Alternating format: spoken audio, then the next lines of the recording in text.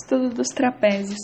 Os trapézios são quadriláteros notáveis, então possui dois lados paralelos e congruentes, normalmente. Se for um trapézio isósceles, a soma dos ângulos internos é 360 graus. A base média liga os segmentos dos lados não paralelos, então é a média aritmética das bases. É calculado pela base maior mais base menor dividido por 2.